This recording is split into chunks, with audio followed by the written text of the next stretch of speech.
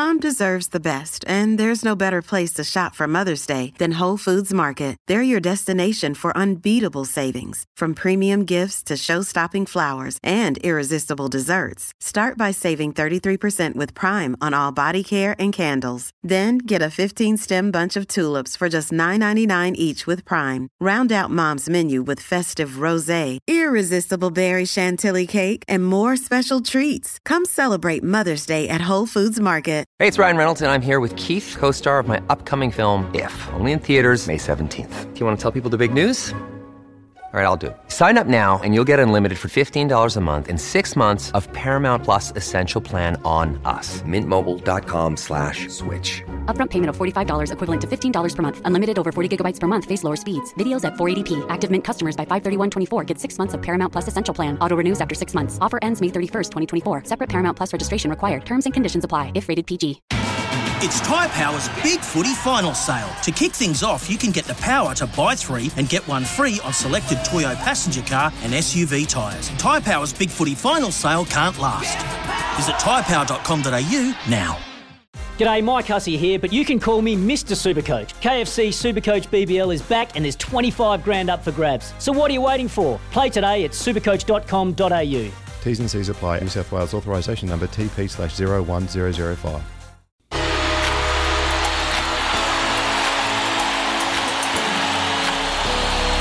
Off the Back Fence with Tony Kemp. Well, it's not really about the Kiwis, but we're going to have a look at this from good to great one shot. Yeah, that's what I mean.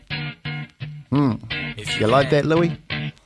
Oh, yeah. Yeah, I like that too. That's one opportunity. That's right, the rumours just won't go away. Once again, Reece Walsh has been linked to a big money move to the Dolphins. And to top it off, Reece Lightning has been given a spot on the Maroons extended bench. A massive tick from the impressive first up coach Billy Slater.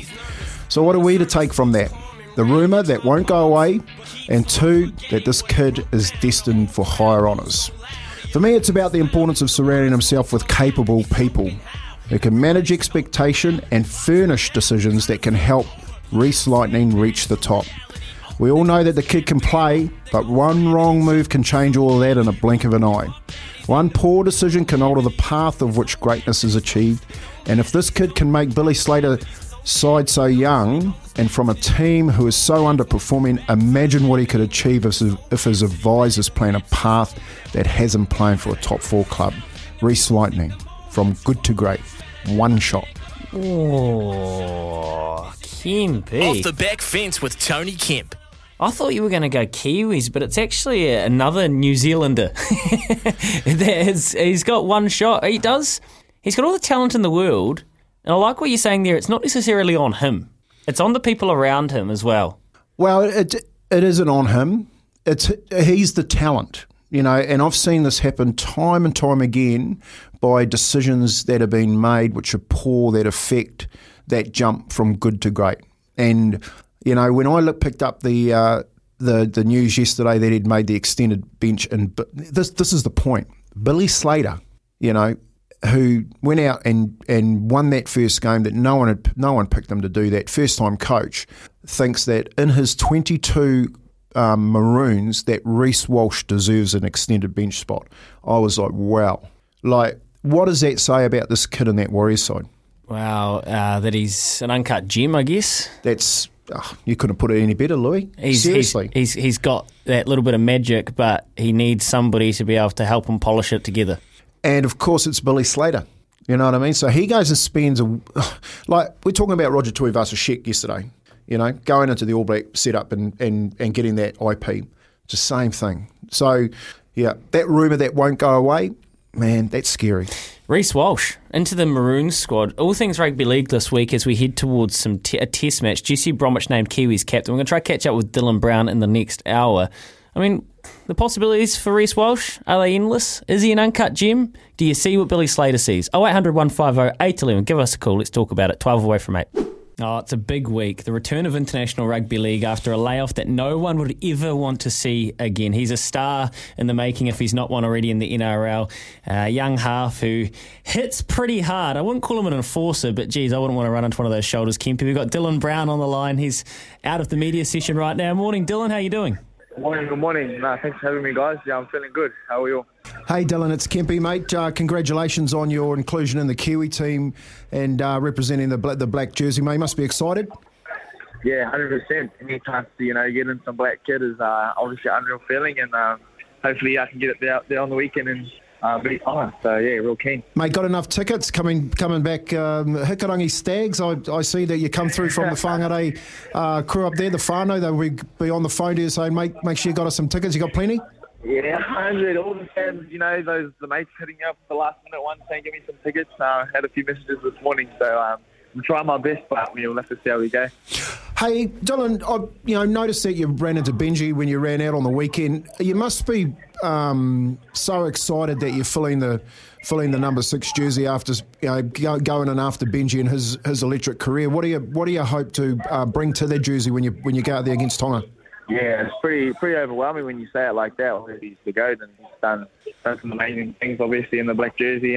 But yeah, no, I feel like my role in the Six is to just have a damn play footy and do what I do best. So I'll try not to think about it too much because when I do, I get pretty nervous. So, but yeah, I'm just glad to be in camp, hey. Yeah, it's a pretty cool feeling, mate. And the man speaking to you there, Kempy, he's too humble to say it, but he represented it, got to throw on that jersey, and I think he's filled with pride when he sees young Kiwis coming through that know their place in history. But you must have modelled your playing style off some New Zealand Rugby League legends coming through. I know you would have played against Benji a bit. Who are the guys that you look to and you think, I can be a bit of that?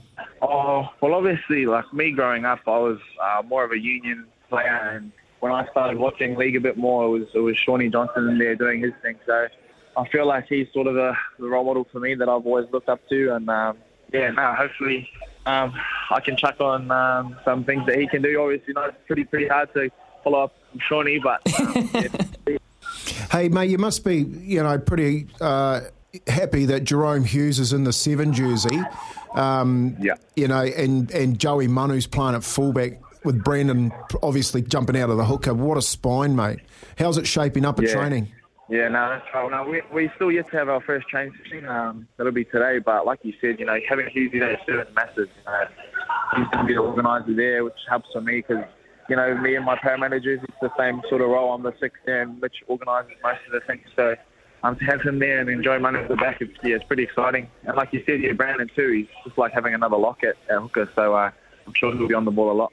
The squad that's been named is pretty freakish, really. Like, you know what it's like at that top level in the NRL, and you handpicked a bunch of players out that are all in that kind of top 6. The Eels, you guys are sitting on 20 points in a cluster there with the Sharks, the Bronx. You're not too far away from the top 4. How do you feel like your club season's going for Parramatta? Yeah, I feel like we're a bit all over the place, eh? We know what we're capable of with Parramatta. It's just finding that consistency. We went down to the Dogs. They obviously played unreal as well, though, so... for us to bounce back against the Roosters was very important because you just needed that, heading into the second half of the season. We need to be up there in the top 4 to give us every chance when it comes to finals. Yeah. Mate, you guys will be there. I know, no doubt, Dylan, and your football will go to another level after you go home after representing New Zealand. That's just the go. Just to give you a little bit of history on that jersey, there's a few Northlanders that have been in there. Olsen Fulapina, he's from the far north, from Kaikoui. Myself, I was born in Whangarei, but before wearing that as a caretaker with that jersey, and now we're having another Northland kid out of Hikarangi Stags. Mate, so proud of what you can do. Yeah, that's mean to hear. Yeah. Mate, the forward pack. You look at the forwards, you're playing, obviously against a number of those middle players, Nelson Sefo, as well as the Bromwich boys. You throw in there Fisher Harris. What do you think the middle can bring to this game? Because that's where it's going to be won against Tonga, eh? Yeah, well, like you said, those names there that you just mentioned, when we come up against them and their club teams, it's the players we're watching out for and we're making sure we shut down. So to have them leading our pack forward is going to be unreal, and it's going to allow us to play some good footy. But don't get us wrong, Tonga's got a massive pack as well, so we're going to have our hands full. Okay, hey, make sure you wear your bright coloured tuttos today, mate. When you go to training, the initiation will happen today. It'll probably happen at the end of training. So have your haka down, Pat, and all the best for this week. I'm looking forward to watching you, mate. I think you're the most exciting 5'8" we've had come since Benji, and looking forward to you building not only in this game but through to the World Cup, mate. All the best from me, all the best from all the Kiwis that have played before you, and especially from all of our New Zealand whānau that'll be supporting you this weekend. Thanks for coming on the show, Izzy and Kempy, for breakfast. Me. Thank you, guys. Thank you very much. Very kind words. Thank you, guys. No worries, Dylan. Champion. Look at the speed over that. Amazing dog walk. Those repulse. If Sia can stay clean. Blind. There we go. One last jump to go. Got it. There it is. There it is. There's your new leader, your new winner. That was awesome. It was awesome every year. It is every year since 1948. I mean, or even older than that, surely. It's the longest nationally televised live dog show. It's the second longest continuously held sporting event in the US, the Westminster Dog Show. And I've been very excited to do this interview for a long time, waiting for it to come around. The Star Ledger features and entertainment writer is Amy Kuperinski. She's on the line. Hey, Amy, how you doing? Good, how are you? Yeah, it was so good. The Westminster Dog Show. It's, look, we don't know much about it in New Zealand, but every time it pops up and I see these dogs flying through the agility course, I think one day I want to talk about it. Can you give us the background on why this dog show is so prestigious? Well, it has been running for quite a long time. This is the 146th event for Westminster. And it's just basically, we call it the Super Bowl of the dog show world. Nice. Because it's just the ultimate out there. But at the same time, it existed long before the Super Bowl. So, it's just, a matter of legacy, I guess. Hey, Amy, so the Super Bowl, the drafting system and all that sort of stuff, I guess for the breeders of these dogs, it must mean a lot if their dogs are hopping up on that podium at the end of it. What does it do for the breeders? Well, I think, there's number one, prestige. There's a lot of talk about, the families of dogs, the lineage. When you get a Westminster contender in the news, they're usually talked about in terms of like who their father, who their grandmother, maybe they have a Westminster winner in their family, which was certainly the case for last year's winner. So that was a Pekingese named Wasabi, this little puff of a dog just goes puffing around. And they often have repeat, families winning Best in Show. And we're waiting for Best in Show on Wednesday. And basically, you have a bunch of contenders that are from like sort of these legacy breeder lineages, where you have, and then the same thing goes for handlers, right? They often return, like we had with, it's certainly in the agility competition, which was just this weekend. You had the dog B, the Shetland sheepdog. She won, and while she didn't win before, her handler did. So her handler previously won with another dog, a border collie. That was the clip I just played. B, what an absolute good girl she was, flying around there, the Shetland sheepdog. What's the prestigious event? Like, what is the one? Is it the Best in Show, which Wasabi is the defending champ, or is it the agility? The agility is my personal favourite, but I love it in the Best in Show where there's that lady who I can only assume is the head judge, walks around and kind of culls them off if they've got a little bit of fluff missing or whatever. Right, yeah. So the traditionally sort of, the top upper crust, I don't know if you want to call it, Best in Show. That's what that is. It's kind of the ultimate. But then again, that's about breeding. So it's conforming to a breed standard. Agility is not about that at all. Actually, mixed breed dogs can compete in agility. It's one of two events where they can compete. The other one is obedience, which is going on today. That is, if you're talking about breeding, which Westminster has usually been closely associated with, then you're talking about Best in Show. But if you're talking about, sporting sort of events, agility is certainly the most interesting to watch. Hey, Amy, I guess the competitive nature from the breeders to the handlers to actually the dogs, there must be some, I guess, cheating that you guys, how do you handle that? You know, like around the way that, you know, the dogs are looked after and make sure nothing untoward happens. You know, is there much of that cheating stuff going on in the background? Well, you know, it's funny if you walk around. So normally the show is held. They do the sort of first part of competition at the Piers in Manhattan, and then they'll have the finals at Madison Square Garden. This year and last year they had it at outside the city, about 20 miles outside the city in Tarrytown, New York, on the estate called the Lyndhurst Estate. So this is very sort of regal grounds, green grass, and it's different now. But before, you used to be able to walk around in the exhibitors and you'd see them getting their dogs ready with like spray bottles and misting them and blow drying their hair. And so it's like a little beauty salon, you know, and you could go up and talk to them. And so it's actually not as crazy as some like movies, like when you watch like Best in Show, that movie. Like it's not, it can be kind of out there sometimes, but for the most part, it's pretty, the handlers and owners are pretty approachable. So, you know, you don't see a lot of the sort of intrigue you might think that certainly probably happens at some point, but like, I know there was a dog disqualified at another point recently, because not this year, but another year, because there was some, you know, conflict of interest amongst the owning family versus the judging family. And it was, so, you know, there's a lot of, I think the dog show world is very interconnected in the human way. Oh, it sounds like an absolute wild world. I want to find a New Zealand dog to come and raid your event. I want to find a New Zealand dog to come and take on the Westminster Dog Show. 8833, if you've got a dog, what's its breed? Can we take it over there to have a go at the Westminster Dog Show? Amy Kuperinski, it's been fabulous talking to you. Love your work on the dog show. We've got to follow it for the rest of the event. Well, another major has been completed for the 2022 golfing season, and another 20-something-year-old has declared himself not just as one of the best bull strikers on planet Earth, but a major champion. And maybe England's answer to the young wave of Americans wanting the next thing mantle. Matt Fitzpatrick held his nerve to win at the Country Club yesterday, finishing with a round of 68 to edge Will Zalatoris, who again falls one shot short of his major triumph. Paul Hingham was covering the event for the BBC. He's with us now. G'day, Paul. How you doing? I'm doing very well, thanks. How are you, lot?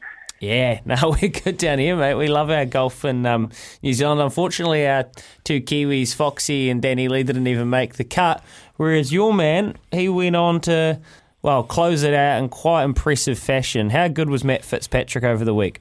I mean, he was stellar, wasn't he? I mean, he had maybe not the best couple of rounds in the middle, but that final round, I mean, we're still in a bit of a daze over here because obviously it's quite late at night, but I think when it's all said and done and the dust has settled, that will be one of the best final rounds in a major I think we've ever seen, really, just to hold his nerve the way he did under, you know, constant pressure from Will Zalatoris, constant pressure from Scotty Scheffler, and, you know, the bunker shot on 18, that will be one of the great closing shots of any major.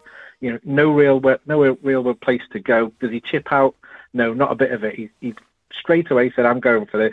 Went for the green, had to play a high cut, you know, across all kinds of trouble. You know, if that doesn't go the right way, if he mishits that, he's gone. You know, he's not even getting into a playoff. He is done.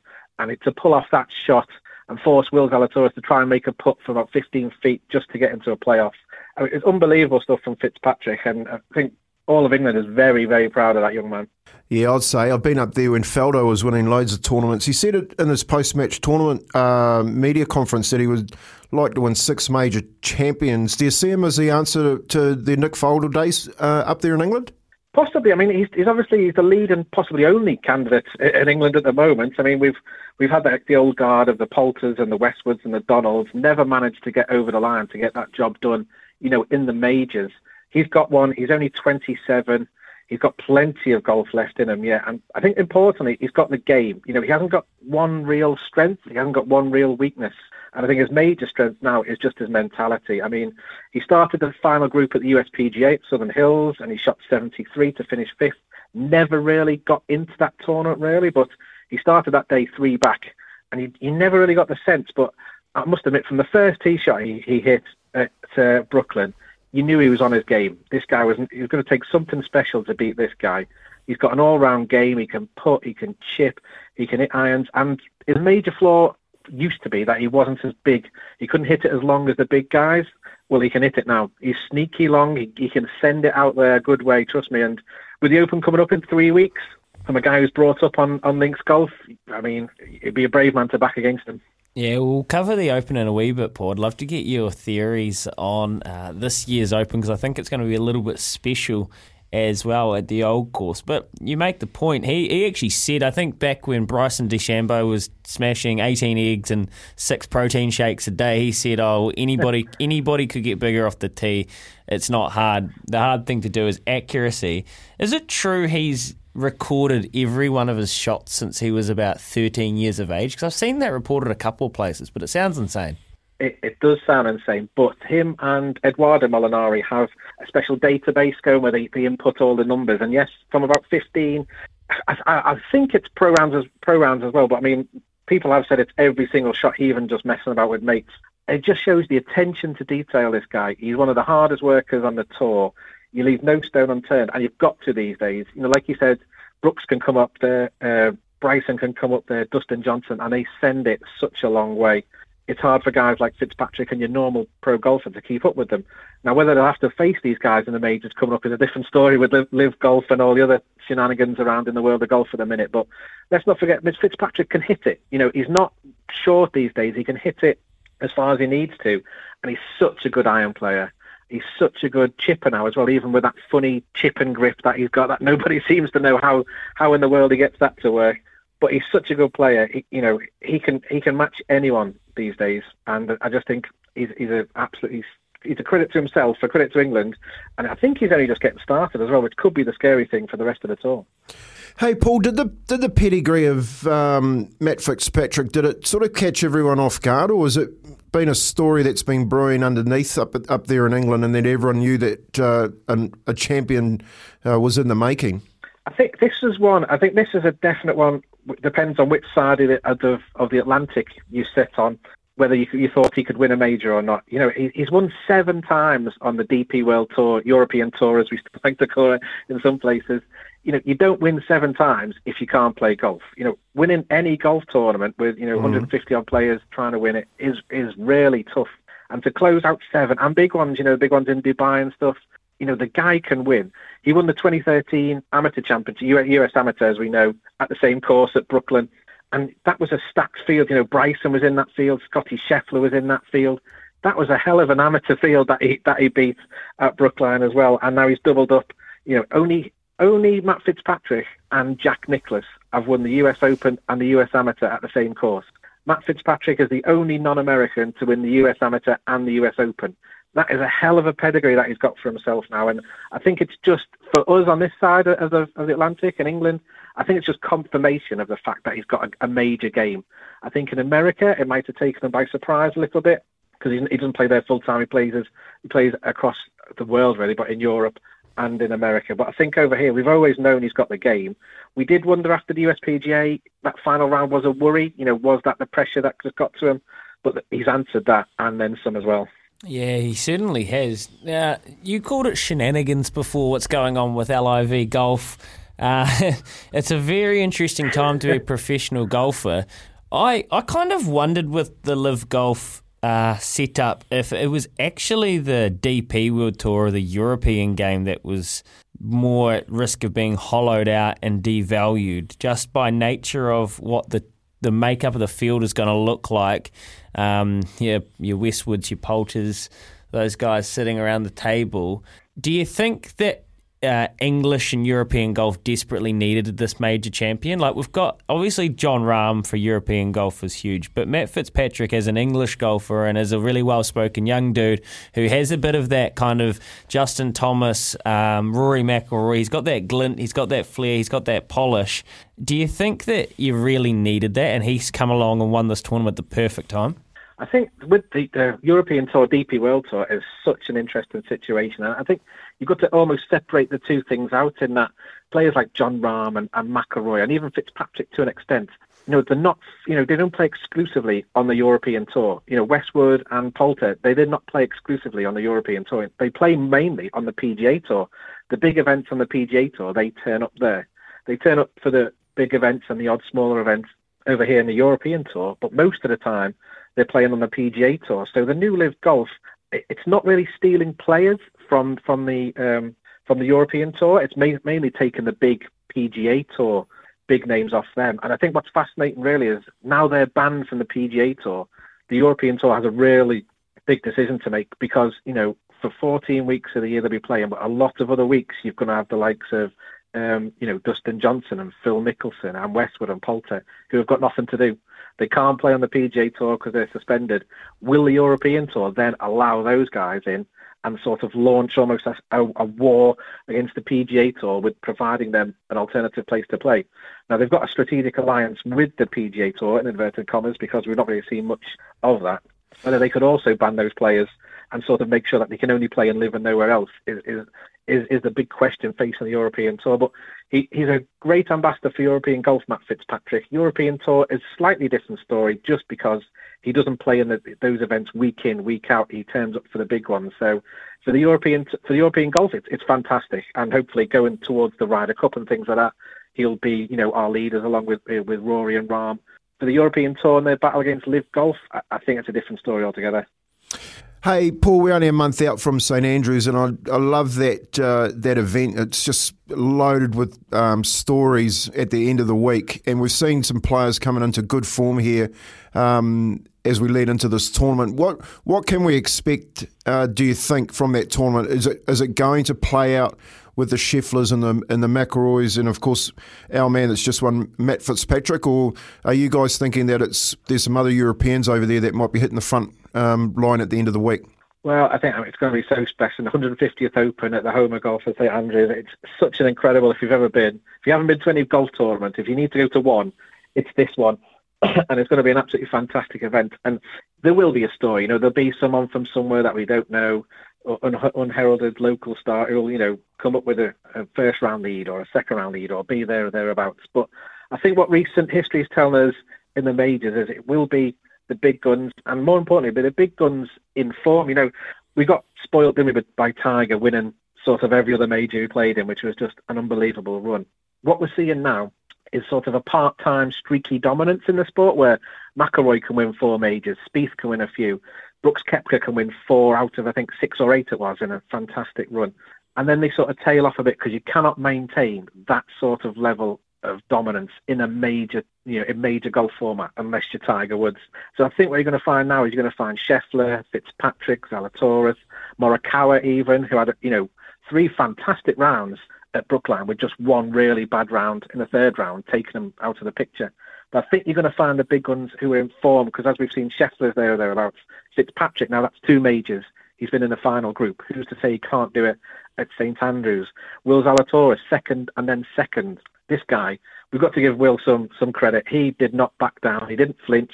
He didn't lose that. Fitzpatrick won it. So with the mentality he's shown, especially for a guy who's never won on the PGA Tour, let alone a major, he'll be there or thereabouts again. So I think it will be one of these guys, because I just think with only 3 weeks, the form will not go. You can take that form into the next round. And I think maybe Rahm would be the worry, because I think his final round at the US Open was really poor, but he should be there thereabouts again.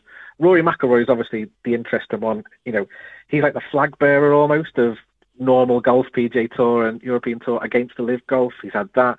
He won the Canadian Open the week before, so he had a lot on his plate heading into the US Open.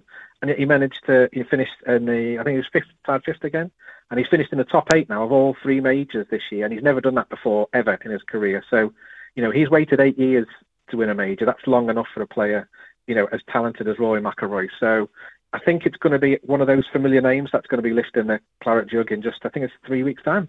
Yeah, it's coming up fast, Paul, and you're so right on Will Zalatoris. And an alternate reality, just a slightly one, he could have won 3 majors on the trot here, so we've got to give him a massive shout-out. Appreciate you and your time today. Great work covering the event for the Beeb. It was great to read your stuff, and enjoy the old course for the 150th edition of the Open. What an absolute spectacle it'll be. Thanks for your time, Paul. Cheers. It could prove to be a landmark vote which changes the way many sports handle in the area, which has been highly scrutinised for many years now. FINA, swimming's world governing body, has voted to stop transgender athletes from competing in women's elite races if they have gone through any part of the process of male puberty. They will also aim to establish an open category at competitions for swimmers whose gender identity is different than their birth sex. Dr. David Gerard is Swimming New Zealand's president. He's also a Commonwealth Games gold medalist himself in his very own right, and he spent a lifetime in medicine and sports science, becoming a professor of medicine at Otago University. He's with us now out of Budapest, where the World Champs are happening. Evening to you, David. How are you doing? Oh, kia ora. I'm doing well. It's a little bit warmer over here than I believe it is in back home. Oh, it's fresh. You know what a good crisp. Yeah. You spent a lot of time in Dunners, mate. Oh. Gee whiz, how cold would it be there in mid-June? I did, yes. Yeah. I was a scarfie down there and then spent some time, a significant amount of time at the university, so I know exactly what you mean. Hey, you've had a fascinating career in your own right, David. I think another time I'd love to talk to you about all the different caps and hats you've worn throughout the years, but in particular now in this role and being over there at the World Championships with this vote, which I think is extremely significant for a lot of different sports in the landscape in general. How do you explain what's gone on and the enormity of what FINA has been able to do here? Sure. Well, you're quite right. It is a very significant move by FINA. Groundbreaking and quite historic, but I would have to point out that what FINA has done may not suit other international federations, because you see, what we're wrestling with here is the sort of three-pronged attack as to how we deal with inclusivity, fairness, and safety. And for FINA, yesterday we heard exceptionally good information proposed by specialists in medicine and endocrinology and exercise physiology. We heard from lawyers who were versed in the international law regarding such things as transgender. Then this was followed by two female athletes who were iconic in their own right. Summer Sanders, a USA Olympic gold medalist, and Kate Campbell, the Australian, who was a multi-world and Olympic champion. And their voice really resonated throughout the room, because despite the good, hard evidence produced by the science and then backed up by the legal fraternity, these women really gave the opinion of the biological female athlete and the importance it was to protect their rights. And I think that was the nub of the matter. Inclusivity is important, and this is not meant to be a transphobic decision that FINA has made. Transgender people are welcome in aquatic sport, but we've got to balance their needs against the requirements and the needs and the rights of over 50% of the world's population, namely biological women. And so that was the balance. It was fine, it was justified, and I think FINA has come up with a solution that's going to make life a lot easier for the many female athletes who have been wondering what will happen, and the likes of Leah Thomas in the United States was the case that focused a lot of attention on aquatic sport. Hey, David, I just want to take my hat off to everyone involved in this this vote and this decision, and what a courageous decision it has been from FINA and its members. 71% of members voting for this change of inclusivity, fairness, and of course safety, which has been right at the forefront on everyone's lips when you're talking about this. And I agree with you, it's not about transphobic statements or whatever. But the question I have, where do you see this standing in sport with FINA's decision, especially for other sports that are trying to cope with the same issue? Yes. Well, I see FINA as being a bit of a trailblazer. I think as an international federation with an investment in fairness. It won't be the same as we found with the pronouncement by World Rugby a year or so ago, which looked at safety rather than fairness. You could imagine a transgender female rugby player, biologically male, who has come into the sport with all the physical attributes that male testosterone levels imbue their bodies with in terms of height. I mean, I have no permission to use him as an example, but just imagine if Richie McCaw decided to transgender and come back and play women's rugby. He has benefited from male puberty. He is the size he is. He's got the cardiorespiratory capacity. He's got the muscle strength and all those characteristics that differentiate males from females. And that's essentially why we have what we term binary sport, fairness to the female. So if Richie came back and wanted to play in women's rugby, the danger to other players, this is the safety issue that is the balance that World Rugby looked at. FINA was looking more, apart from water polo, which is an aquatic discipline, of course, where safety would be an issue. There's no really necessary safety requirements in the pool. Swimmers swimming in individual lanes are not going to impede each other's progress. So it's more fairness. So what I'm trying to say in a roundabout way is that one size does not fit all, but FINA at least has investigated the science, the objective evidence, which is irrefutable, and then come in with the legal opinion, and then on the balance of, proportionality, given the vote to fairness over inclusivity. And I mean, that was the nub of the matter yesterday. Yeah, David, it absolutely was. And I thought that you said a name before, Sharon Davies, and I think one of the things that she said, which I thought was quite poignant, was sport by definition is exclusionary. We don't have 15-year-old boys racing in the under-12s. We don't have a heavyweight boxers with the bantamweights. The whole reason we have lots of different classes in Paralympics is so we can create fair opportunities for everybody. And I think that really hits the nail on the head. And now I know a lot of the attention will turn to this open class. And I think, as you say, well, not one size fits all, but an open class has been mooted for many sports in this situation before. What guarantees did you get from FINA that they were going to act swiftly so nobody was left out and we could get an open class up and running? Well, I think the FINA president made this statement right at the very end of the discussion, and it was long and somewhat convoluted debate, but it gave every national federation that was present in the room, over 180 of them, an opportunity to ask the right questions. And he said at the end that the door is not closed. Transgender athletes will be given an opportunity. How they're going to configure the open category still remains unresolved. And I think that's the work that's still in progress, and that's the thought that he left us with. So to be quite honest, I can't give you a definitive answer, apart from saying that we're not talking about a huge number of athletes. Right. And that's part of the debate we're having. Do we expressly preserve the right of biological female athletes, or do we consider the rights of a very, very few number of transgender athletes that have got to the elite level? And that's the balance of if I said to you, for example, that there are 14 and 15-year-old boys swimming, good young male swimmers who are swimming times that would win Olympic gold medals if they were swimming in the women's category. And it's exactly the same in track and field. There's been research done to show that these are changes that are consistent with the development of young males and the effects of testosterone on puberty, where testosterone levels are 10 to 15 times higher. And it's kind of, we've got to get like against like. It would be like asking Dame Sophie Pascoe, an iconic Olympian, to race against somebody who has two lower limbs. And Sophie, as an amputee, is racing against people with similar disability. And I think that comparison needs to be drawn, and we need to be reminded of the fairness that is the fundamental premise upon which FINA made its decision. David, I really do get the fairness, the side of that equation, and yes, you don't want to put people who are running and swimming in Olympic times with the wrong makeup.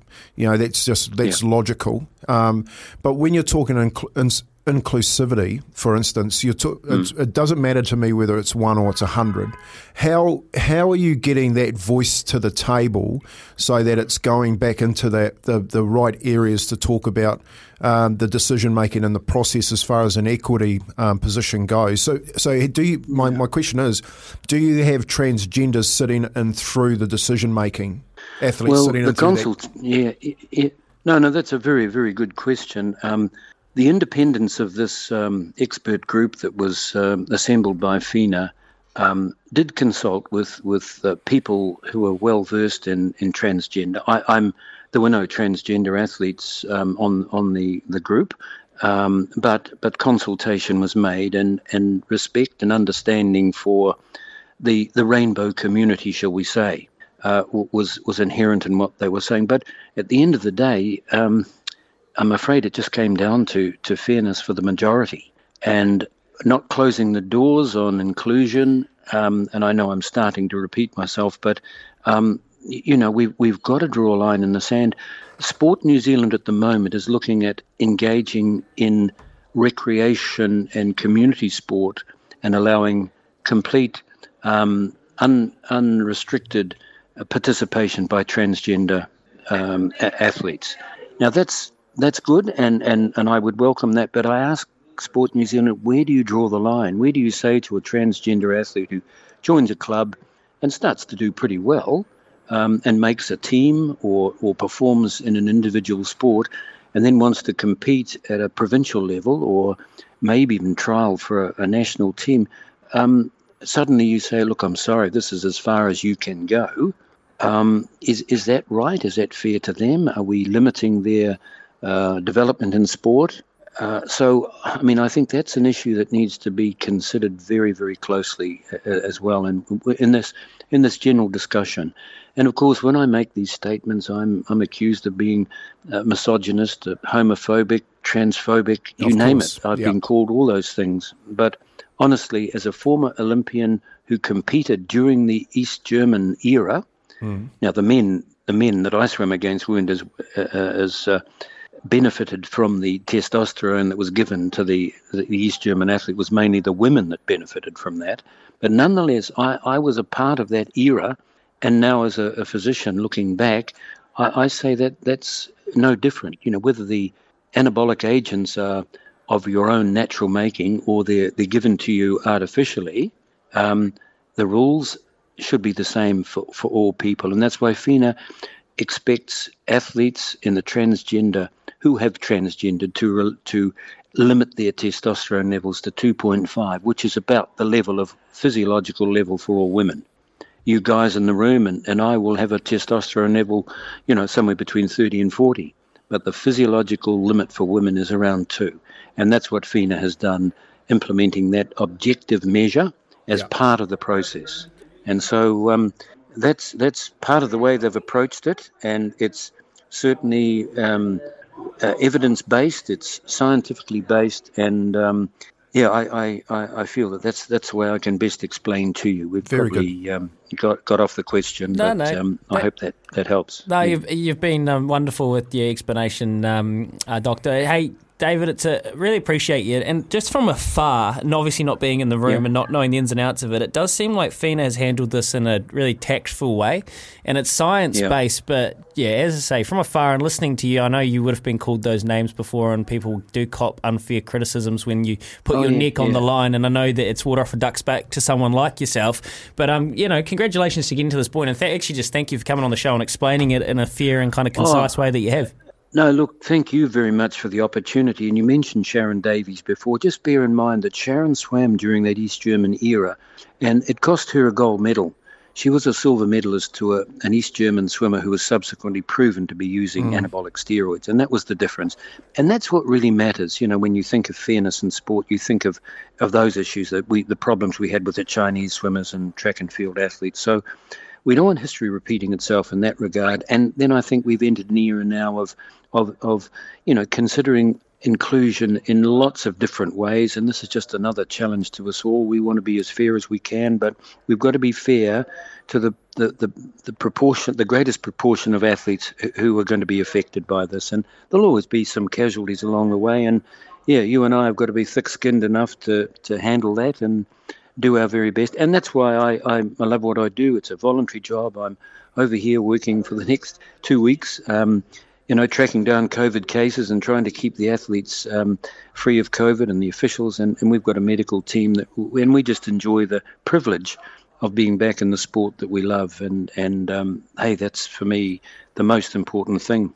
We might have to catch up with you on the actual swimming and talk some New Zealand swimming before it's all said and done. Dr. David Gerard, Swimming New Zealand President, it's been great to catch up. All the best. Thank you, David. Cheers and many thanks. Bye-bye. There you go.